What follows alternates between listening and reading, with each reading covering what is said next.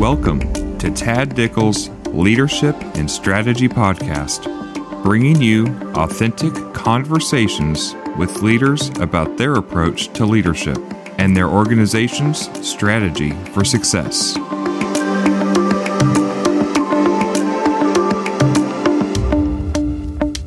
Hello and welcome to the Leadership and Strategy Podcast. This is your host, Tad Dickel, and today I'm joined with Matthew Nix. He's the president of Nix Companies based in Poseyville, Indiana. Welcome to the podcast, Matthew. Thanks, Tad. We're happy to have you here. Would you begin by just sharing a little bit about your background? Sure. So I am fifth generation in our family business, and this is really the only thing I've ever done. Or I should say this is the only business I've been involved in, because what I do has changed a lot. But started out sweeping the floor when I was 8 years old and cleaning up machinery. Today, we're a diversified metal fabricator predominantly and some other industrial coatings and things that are complementary to that business. But metal fabrication and manufacturing is the core part of our business. But grew up in the business, and when I tell people we're fifth generation, they typically think that I joined into a pretty large and established business. And while I certainly give a lot of credit to our founders and forefathers, we wouldn't be where we're at without them. It is important to point out we were just mom and pop when I joined the business. So there was only 4 family members when I joined in, and started full-time pretty well right out of high school. Went to Vincennes University for 1 year for welding. In 2004, joined the business full-time. And like I said, there was 4 family members, and hired the first team member outside the family in 2010. And so that's, I think, kind of where the leadership journey began, in 2010 to where we are today, and made a lot of mistakes along the way. Sure. Well, that's really helpful. So from then 2010, hiring that first family member or non-family member, so really, probably had a handful of employees at the time. How many employees are there today? With all of our companies combined, we're over 150 now today. Okay. So pretty big growth over the last 12, 13 years. Yep. Now, how would you describe your approach to leadership? That's a good question.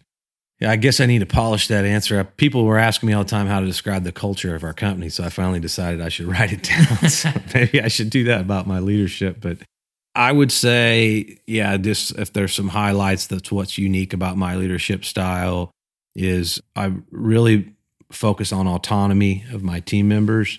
I like to equip and inspire them and try to give them the resources they need, and then sort of stay out of the way and let them do what they're great at. And so we've done the personality tests in our organization. If you haven't done that, I highly recommend that. There's a lot of good ones out there. We've done both predictive index and then the DISC profile, both of which are great. But on either of them, I always score, more of the visionary and sort of that aspect of it. And so I tend to be the one that's kind of out in front, trying to challenge and move the business forward. And so therefore, I've tried to surround myself with, a lot of the complementary styles. And I don't think that to be president and CEO, I don't think you have to be that visionary. I think that's a misconception. You got to have that in this, the core team, the executive team or senior leadership team. I happen to be in that style. And so I've tried to learn to embrace that and surround myself with people that are the other styles. Great. Yeah, thank you. I know you've really focused on developing a company, and I've admired this aspect of Nix Companies of having, I would say, almost an employer brand that people want to come work for Nix. Yeah. What do you think the key aspects of that employer brand has been in building a culture that people want to, they're attracted to, and then they want to stay part of? Yeah, that one's easy to answer. That's a softball. I've spent a lot of time thinking about that, and so I could really define that and dissect it. Authenticity and consistency are the 2 absolute key pillars to that. And so, the reason why we've been able to build this brand known for people and corporate culture and so forth is for those 2 reasons. And so I'll start with the authenticity. Early on in our growth journey, we had gone from 4 family members to, at the time, I'm going to say we were maybe like 20 folks, starting to grow. Still a very small business, but, significantly different type of business. And, you encounter a lot of challenges along the way. I was probably in my late 20s or early 30s at the time. and just started asking myself a lot of, deeper questions, like, why am I doing what I'm doing? We had a perfectly good family business, and is this all worth it? There's a lot of challenges and headaches that come with going from a mom and pop business to where we are today. And I think so many people get to that point, and a lot of times they retreat because of the challenges. And so I was asking myself, is this worth it? And why am I doing this? And so forth. And for whatever reason, it was a real blessing. I spent a lot of time really discerning and praying about that topic. And I feel like the peace that I found around it was because of that. And I feel that it was a spiritual thing. But the thought or idea that came to me was, why are you making it so complicated? It's all about the people. I really took that and thought a lot about it and discerned and prayed on it. And really what I ultimately decided was to make it all worth it. The question was, is this worth it? Why are you doing what you're doing? And I thought, to make it worth it, it would be about the people. When I get to the end of my career, the end of my life, what will I be the most proud of? And it won't be the buildings that we build or the machines that we've bought or the projects we've done, even though I love all those things. I'm a tradesperson at heart, and so I love those things. But the people, the lives we've impacted, the opportunities we've had to create a great team, that's what I would be the most proud of. And so therefore, everything kind of spun out of that. So that's why it's authentic. And then, you align your marketing and branding around the things that are authentic. And then you just bang the drum over and over and over and over again. And so, we have people that ask us about like what we're doing on social media and with video and all that stuff. And we want to do that. And how are you doing that? And what I always tell them is like, well, we've been doing this for 10 years, so you can't just catapult into that. You have to just be consistent, and it can be frustrating to get that traction. We've done a startup business recently, and we're trying to replicate that, and it's really challenging. You forget how, even when you have the playbook or the recipe and you've already done it, you forget how it takes time and consistency. So I think those are the biggest aspects of it. No, I think that's helpful to really think about, like a culture takes years to really develop and to start a new business. And I think that's probably also something to kind of a related topic. Like, one of the areas that you've seen growth in is through acquisition. And so what happens often is that they're probably the part that's underestimated the most is culture. Yeah. And like it being a cultural fit. And even when often it is a cultural fit, it still takes a significant amount of time and effort to pull it together until you feel like you're actually part of the same company. Yeah. Yeah. One of the things that you talked a little bit about, like your why, your purpose around, and that being around people. One of the areas I think is kind of interesting to consider, in manufacturing, typically you have lower engagement rates among employees than in other industries. Yep. And one of the questions that Gallup uses to look at engagement is, does the mission or purpose of my company seem important to me? Yeah. And so I'd be curious how you approach that with your employees, like helping them understand that what they do is important. Yeah. And not just, hey, I'm making a part, or I'm making some stairs or something like that. How do you talk about those types of areas related to purpose? Yeah, you just, like you said, you just talk about it, and I mean, I think sometimes we overcomplicate these things. Like, first of all, you have to have a vision and mission or purpose that people can get behind. Mm-hmm. So our vision is a world-class team and to be recognized as a national leader in our industry. And then our mission is be big, act small. And so I think that's things that our team can get around. And then I just preach it every chance I get, why this is the vision and mission. What does it mean? What does it mean to you? What does it mean internally? What does it mean externally? We talk about it constantly. Every new team member at 90 days goes through an orientation process where we do history and culture orientation.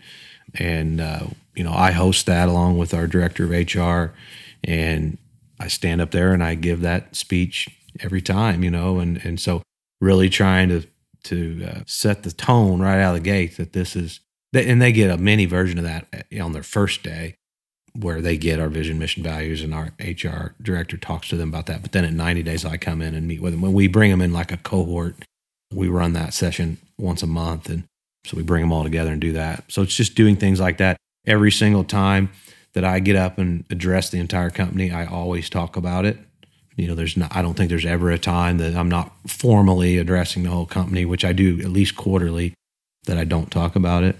So those are just some practical things around it, and then I think the other thing that sometimes just gets overlooked is you have to have the people that do believe that, There's in terms of purpose, there's a great little parable that I like to share all the time. Dick Farmer is the founder of the Cintas Corporation. It was started as Acme Rag Towels, just a little bitty mom and pop business. They were washing rags in the Ohio River, and he built it into a Fortune 500 company along with his team. But he told a story.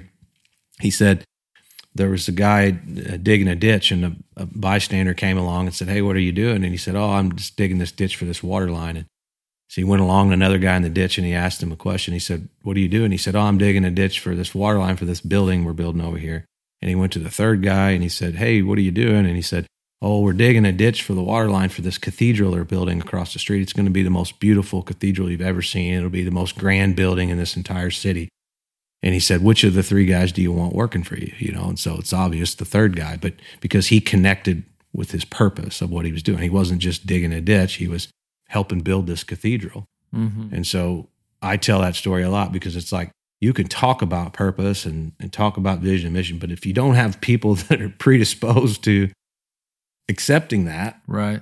I tell people all the time, if you just want a paycheck and you want to punch a clock somewhere, this is not the place for you. Mm-hmm. You need to go somewhere else. And that's fine. The world needs those people too, but not here. Mm-hmm. I saw a video that you created a while back, Work That Matters. Yeah. And I'd be curious if you could share kind of the thought that went into that video, because I think it speaks to that idea of, we're not just making metal parts, like there's really purpose involved. So will you talk a little bit about the idea behind that video? Yeah, so we had been using the slogan Work That Matters and social media hashtag Work That Matters for some time. And for that, precisely that reason that we just talked about, like, helping people connect what they do with a greater purpose. And it's not hard to connect what we do. I mean, it really is work that matters. I mean, we're keeping the power plant running. We're keeping the oil refinery running. We're building hospitals, on and on, helping farmers make food. So there's just so many things that we do that's pretty easy. A lot of what we do is safety related. So people's lives depend on the work we're doing.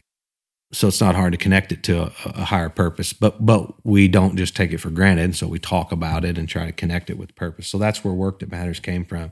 And then the backstory on the video is every year I try to do kind of a hype video. We're very blessed. We're partners with Casey Velker of Captivated Content. Casey used to be a part of our organization as our head of marketing, and he had aspirations to start his own business. So we helped him do that. We have great talent, so we're able to produce these videos. But so every year we would put out like a hype video to kick off the new year to get our team excited. And this was during COVID. And we had financially, we're having a tough time during COVID too. And then not to mention all the other ancillary things that are going on. So it just didn't feel right and feel authentic to put out a hype video. But I still wanted to put out a nice video that would really touch our team and inspire them. And so I don't know, that's where the idea came from. I thought, what if we just did a video that's a lot more subdued and like really more speaks to the heart?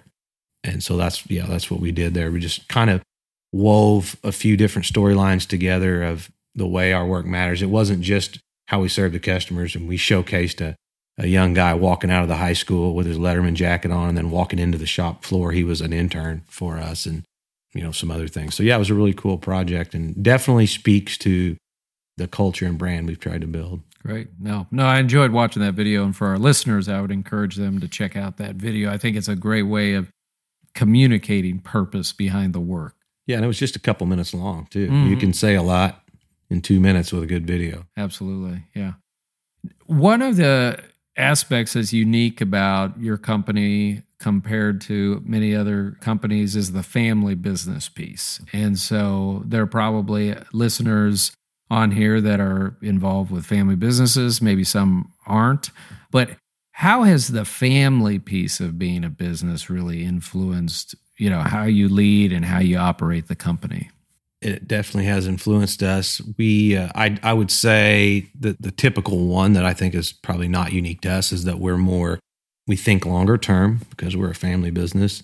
While we're certainly very prudent and diligent about financial performance, we can make decisions longer term because we're not managing to Wall Street or investors breathing down our neck.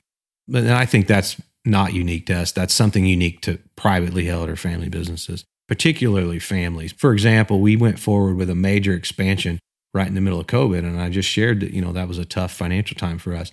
But the building we were building, to me, was a multi-generational investment.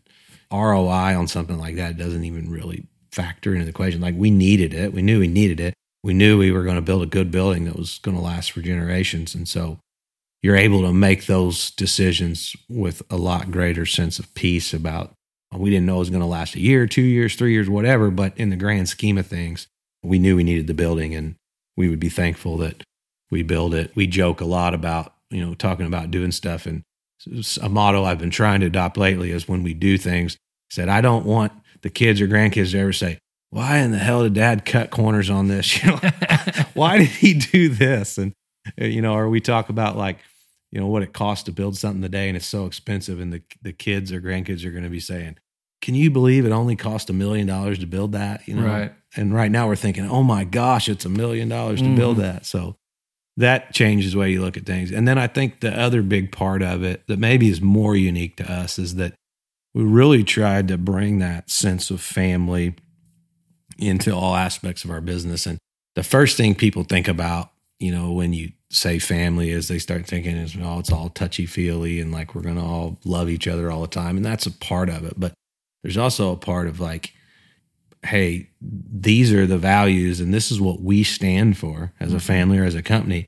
And you either get in line with that, or we're going to help you get in line with it, or you can't be part of the family, right? Mm-hmm. So I think, there's the other aspect of it too that helps us to be more prudent about making some decisions that need to be made and making sure that, we have a really high standards for our people, especially in the industry we're in, and so it's hard to do that sometimes when you have deadlines to meet and customers are breathing down your neck. But when you're trying to maintain that legacy and your name's on the building, it allows you to be a little more diligent about those decisions you have to make. Sure. What's your hope in terms of the future of the business with family? Yeah, ultimately we would like to see it go on into the sixth generation. We recognize that that's ultimately up to them, and they have to be passionate about it, and really want to contribute. It's not something that is first of all, it's not something that's mandated of them. And second of all, it's not going to be something that's just given to them. They're going to have to earn it and want it. And so we're planning for that as the hope and the first option, but we're already planning option B and option C. And we've actually listed them out. That's something we just did recently. And, you've helped us as a family business from a coach and consultant standpoint. But one thing we did was list it out right now. What is our priority of exit?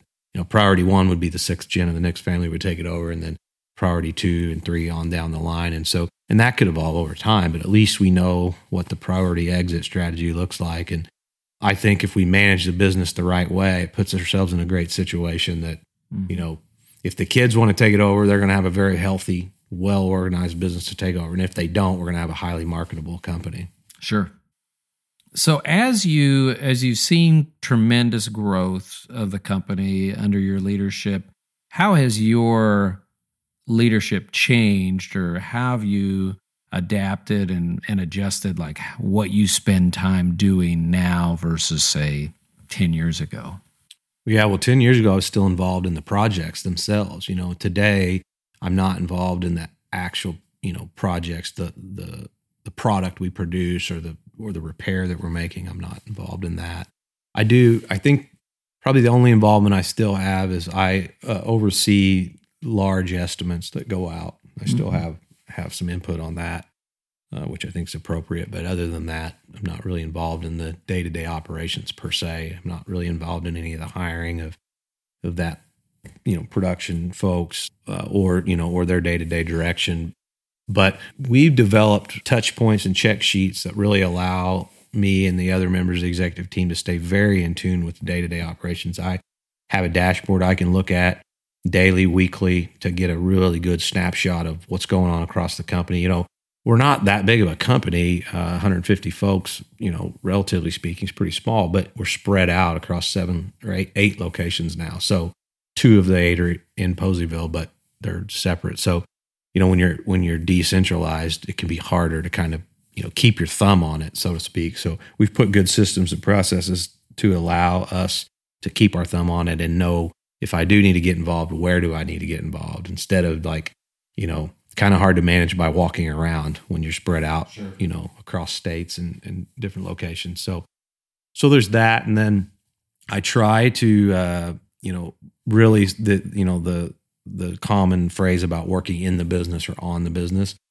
Something I started doing recently was holding myself accountable. I have a goal to spend 12 hours a week working on the business. Mm-hmm. And then one of my team members on our executive team asked me to define what it meant to work on the business, which I think was fantastic, So I actually put that on paper and said, because that can mean something different to anybody. Sure. For example, riding along with a sales rep, is that working on the business or in the business? To me, that was in the business. That was something I felt like I should do regularly. That wasn't me helping move us forward. That was just me being a good manager and leader, making sure I'm checking in. That's just one example. So I defined what working on the business meant. And I tracked that weekly and had a goal to spend 12 hours a week doing that. We're here recording today in my home office. I try to spend 1 day a week here. It doesn't always happen, but that gives me a day of focus. I think it's still very important to be present and be with your people. I don't think the president and CEO should work from home most of the time. But for me, 1 day a week is very manageable, and my team's very respectful of that. And I think that they were glad that I do that so that I can get away and try to think about the business and, moving us forward, whether that's working on acquisitions or the next big expansion, or I'm working on a culture playbook right now. I'm trying to take everything we've developed and put it all in writing in a playbook that we can hand to new team members or potential acquisitions. So it's things like that I'm trying to work more on. How difficult was that? Because I think a lot of leaders struggle with pulling themselves out of daily work that they have done in the past. Yeah. There's probably some of it could be explained by ego or trust issues or questioning whether you've developed a team. How have you done that? Because I think this is something that a lot of leaders really struggle with, and some never get past it. Yeah, I struggled with it too, and still do sometimes. But, if you think about, most business owners are working 50, 60 hours a week, and I'm talking about 12 hours, spent averaging 12 hours. I mean, it's 20% of the time. If you can't spend 20% of your time moving the business forward, I mean, you got to assess the situation and go, it's sort of like you got a ship that's plowing through the ocean and everybody's down below working on the engines or pouring the fuel in the thing. And who the hell's up at the helm driving? Right. I mean, if you're head down, putting out estimates or project managing or out on the shop floor every day, putting out fires, like there's literally nobody at the helm driving the ship. Mm-hmm. So for me, I guess the 12 hours a week that I try to do that's kind of me going up to the pilot house and making sure we're driving the damn thing in the right direction. And then, but you still got to go back down below and do all the other stuff too. Right. It's that transition that is really critical as you grow as a company, to relieve yourself of doing the work and doing more of the work through others. Yeah. And I think that's something you've been intentional about in terms of developing a solid executive team. And it starts with having a really great team. Mm-hmm. Dave Ramsey always says you're not going to win the Kentucky Derby with a bunch of donkeys. So you got to have the right team that's capable, and then have ways to check in, make sure that what's supposed to be happening is happening. I mean, you can go too far the other direction too, where, it's like, you just delegate everything and then don't ever check in and make sure it's done right. And believe me, I still screw up all the time. You move through different phases of that. of that journey. And what I'm struggling with now is even the projects that move the business forward. I can't be involved in all those. So the day-to-day aspects of the business we're pretty good on, but like we want to, an example is we're wanting to launch a new product line, and I can't be the one that drives that anymore because we have 3 or 4 different high priority things going on. And so I need to learn how to get the right group of people together, explain to them the goal and the mission, and then let them figure out how to get it done. Right. I'm not doing a good job of that right now because I kind of turned over the day-to-day operation stuff, but all those projects, I wanted to micromanage everything in those projects. And so there's phases you move through in the journey for sure. Sure. And for me, looking at creating that follow-up system is an integral part of it. Giving somebody a charge or a goal, giving them some autonomy then to complete to work towards that goal, and then having like those regular checkpoints. Yep. To provide feedback in terms of the progress that's going on, to talk through roadblocks that are being met, and support and make sure there's accountability and follow through. I think that's really a critical piece as you get bigger. Yeah. What have you done like to intentionally develop leaders? So you mentioned like, an executive team. You also have probably a level of middle managers, frontline managers. Yep. But what are the things you've done as a company to develop those people?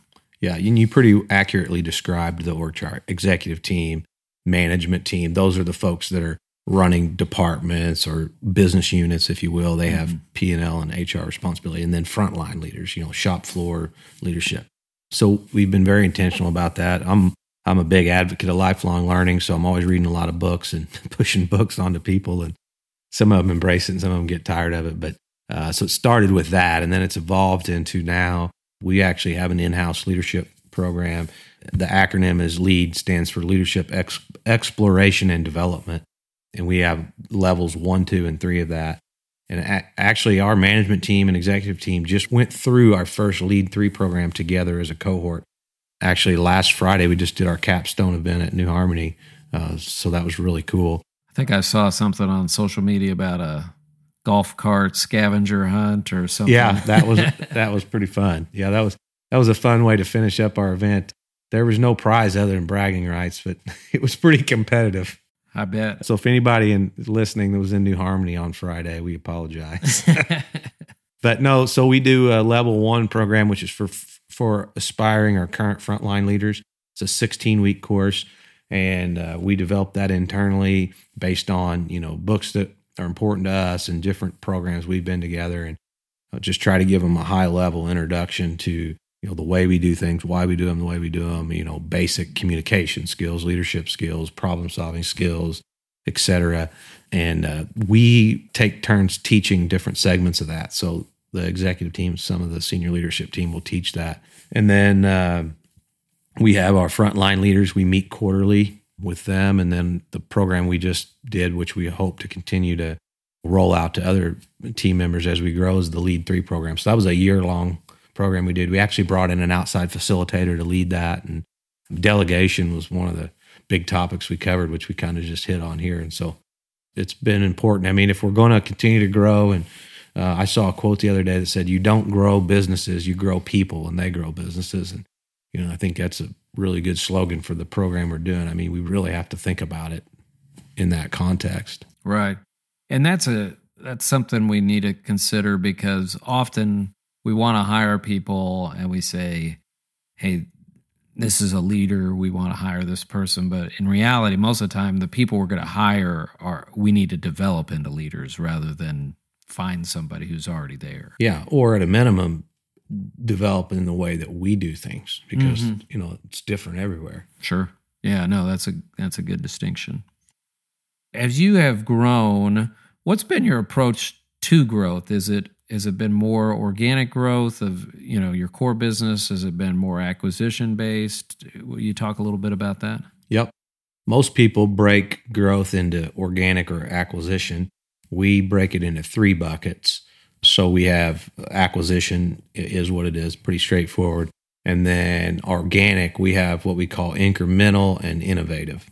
So we try to be balanced a third in each of those buckets. That's always part of our strategic plan. So incremental is the practical stuff, like we got to make sure we're adding to our sales team every year or adding to the sales and marketing budget. You know, if you want to grow, you have to add to that budget. We got to make sure we're reinvesting in capital equipment, and you know, it's the blocking and tackling stuff. But you have to be very intentional about that, and we try to measure what are we investing into that bucket and what kind of growth return are we getting on that. You know, so we can, one, make sure that we're not neglecting it, but two, we want to measure the ROI on that bucket. The second one is we actually call them pillars, the 3 pillars of growth: incremental, innovative, and acquisition. So innovative are bigger things. So it can be launching a new product line. It can be, you know, a really large scale technology implementation that might span across more than a year, a big new piece of equipment, bigger things that are still organic, but would, you know, really probably span across more than a year, that would move us forward. And then the third bucket, acquisition, which is obvious, you know, acquiring other complementary businesses. So yeah, an acquisition, a lot of people think that that's been the big part of our growth, but it's actually been right at 1/3 of our growth. Now, where we've been able to realize a lot of growth is taking a business that we've already acquired and then growing after the acquisition, you know, which all gets credited to the organic side. But, you know, that's what you look for in a great acquisition, is a business that's humming along pretty solidly, but really you just need to add some fuel to the fire and you can take it to the next level. And so we've had a couple of those that we've been able to really realize some growth. What do you look for when you acquire a business?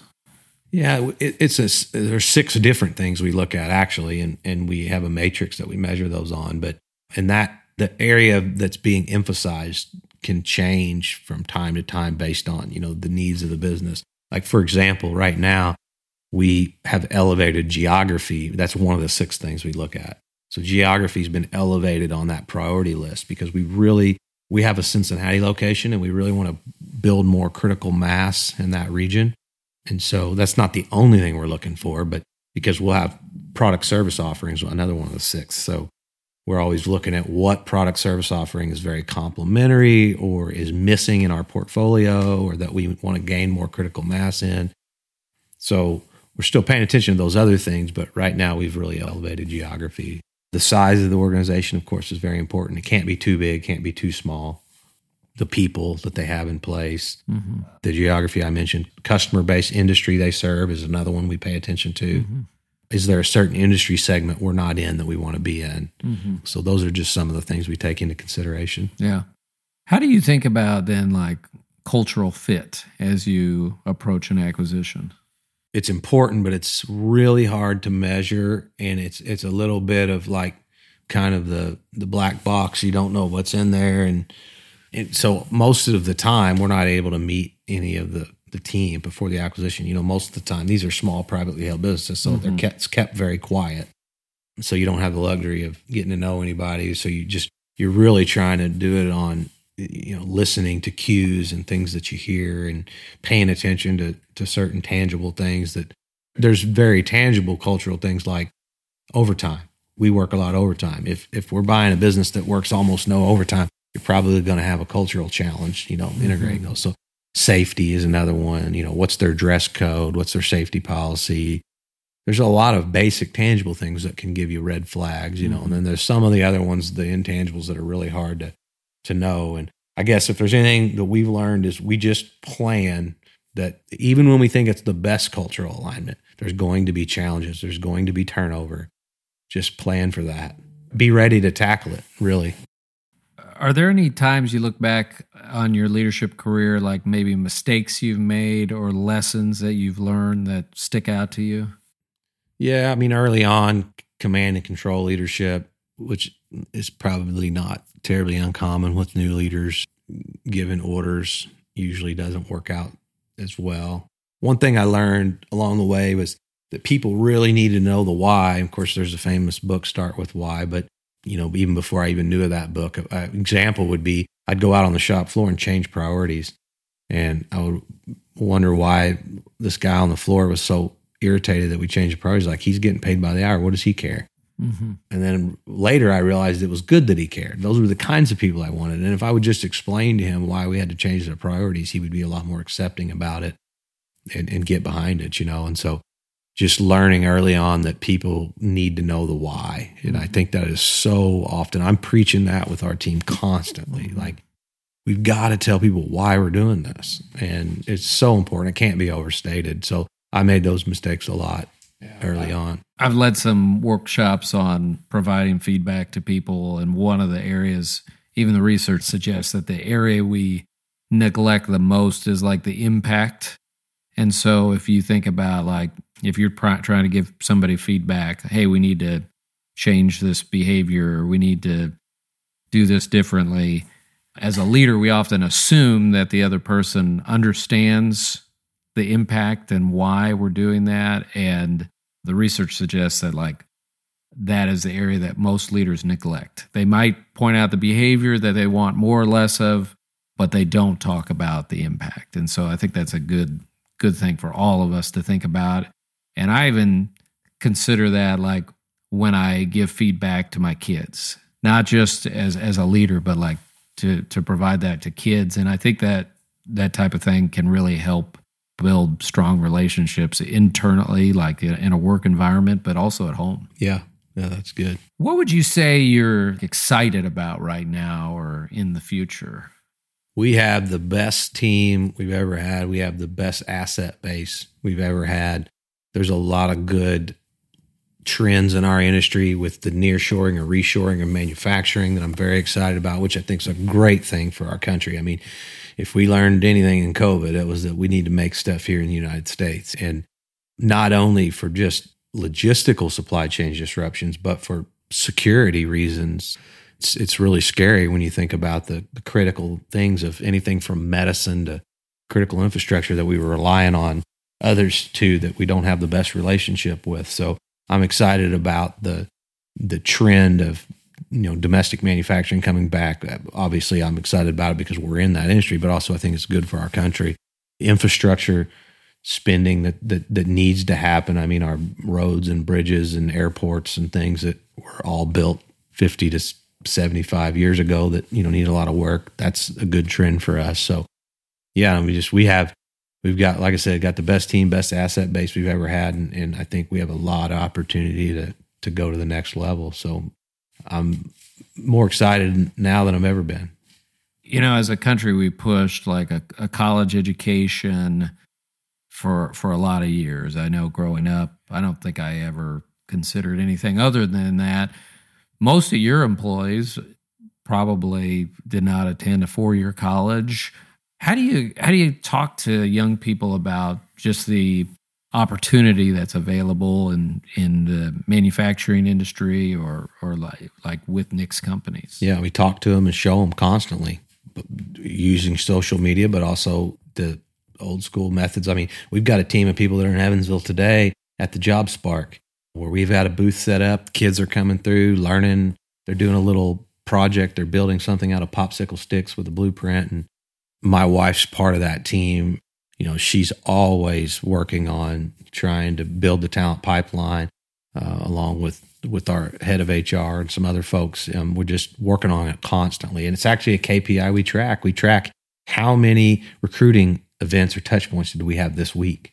Last week we had Gibson Southern High School came and did a field trip at our shop, and we have North Posey there. The other locations we're bringing kids from those locations. So just showing them, I think that's been really important, is to show them, to let them really see what modern manufacturing looks like and how it can be really exciting and really cool. And so, yeah, we just got to talk about it and show them. And then the last thing I'll say about that is there's a good trend right now of the pendulum swinging back the other way. And so there is optimism and hope.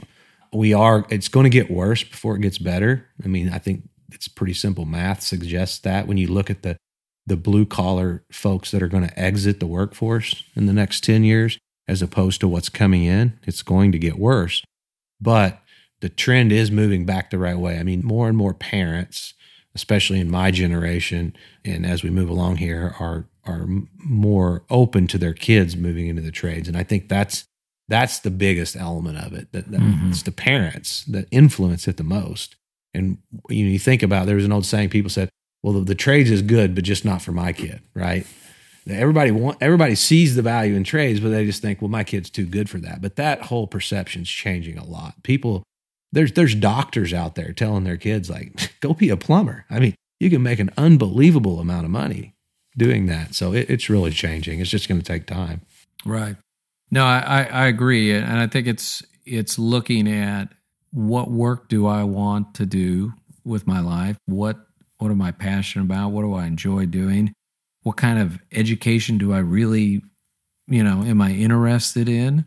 And also to factor in, like, what are my earning expectations? Like, what kind of lifestyle do I want? Yeah. And there are some incredible opportunities, I think, through a company like Nix or other manufacturing companies that, I don't know if anybody ever talked to me about those types of possibilities. Yeah. And I think that moving forward, having those conversations and really for you working to develop a really strong employer brand and building a great company that people want to work for, ultimately that's like the competitive advantage. Absolutely. When you consider the labor shortage. Yep.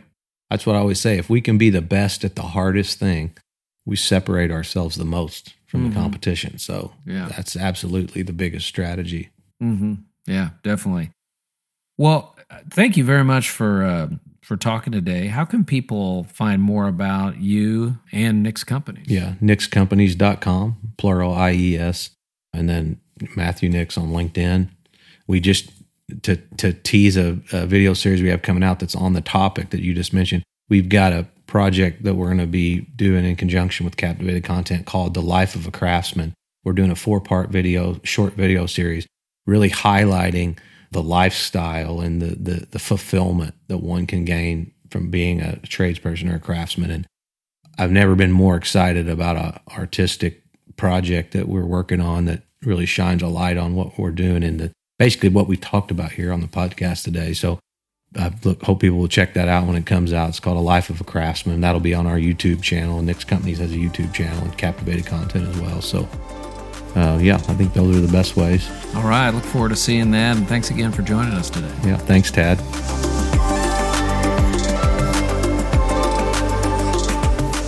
To learn more about Dr. Tad Dickel and the T.A. Dickel Group, please visit tadickel.com. Thank you for joining us.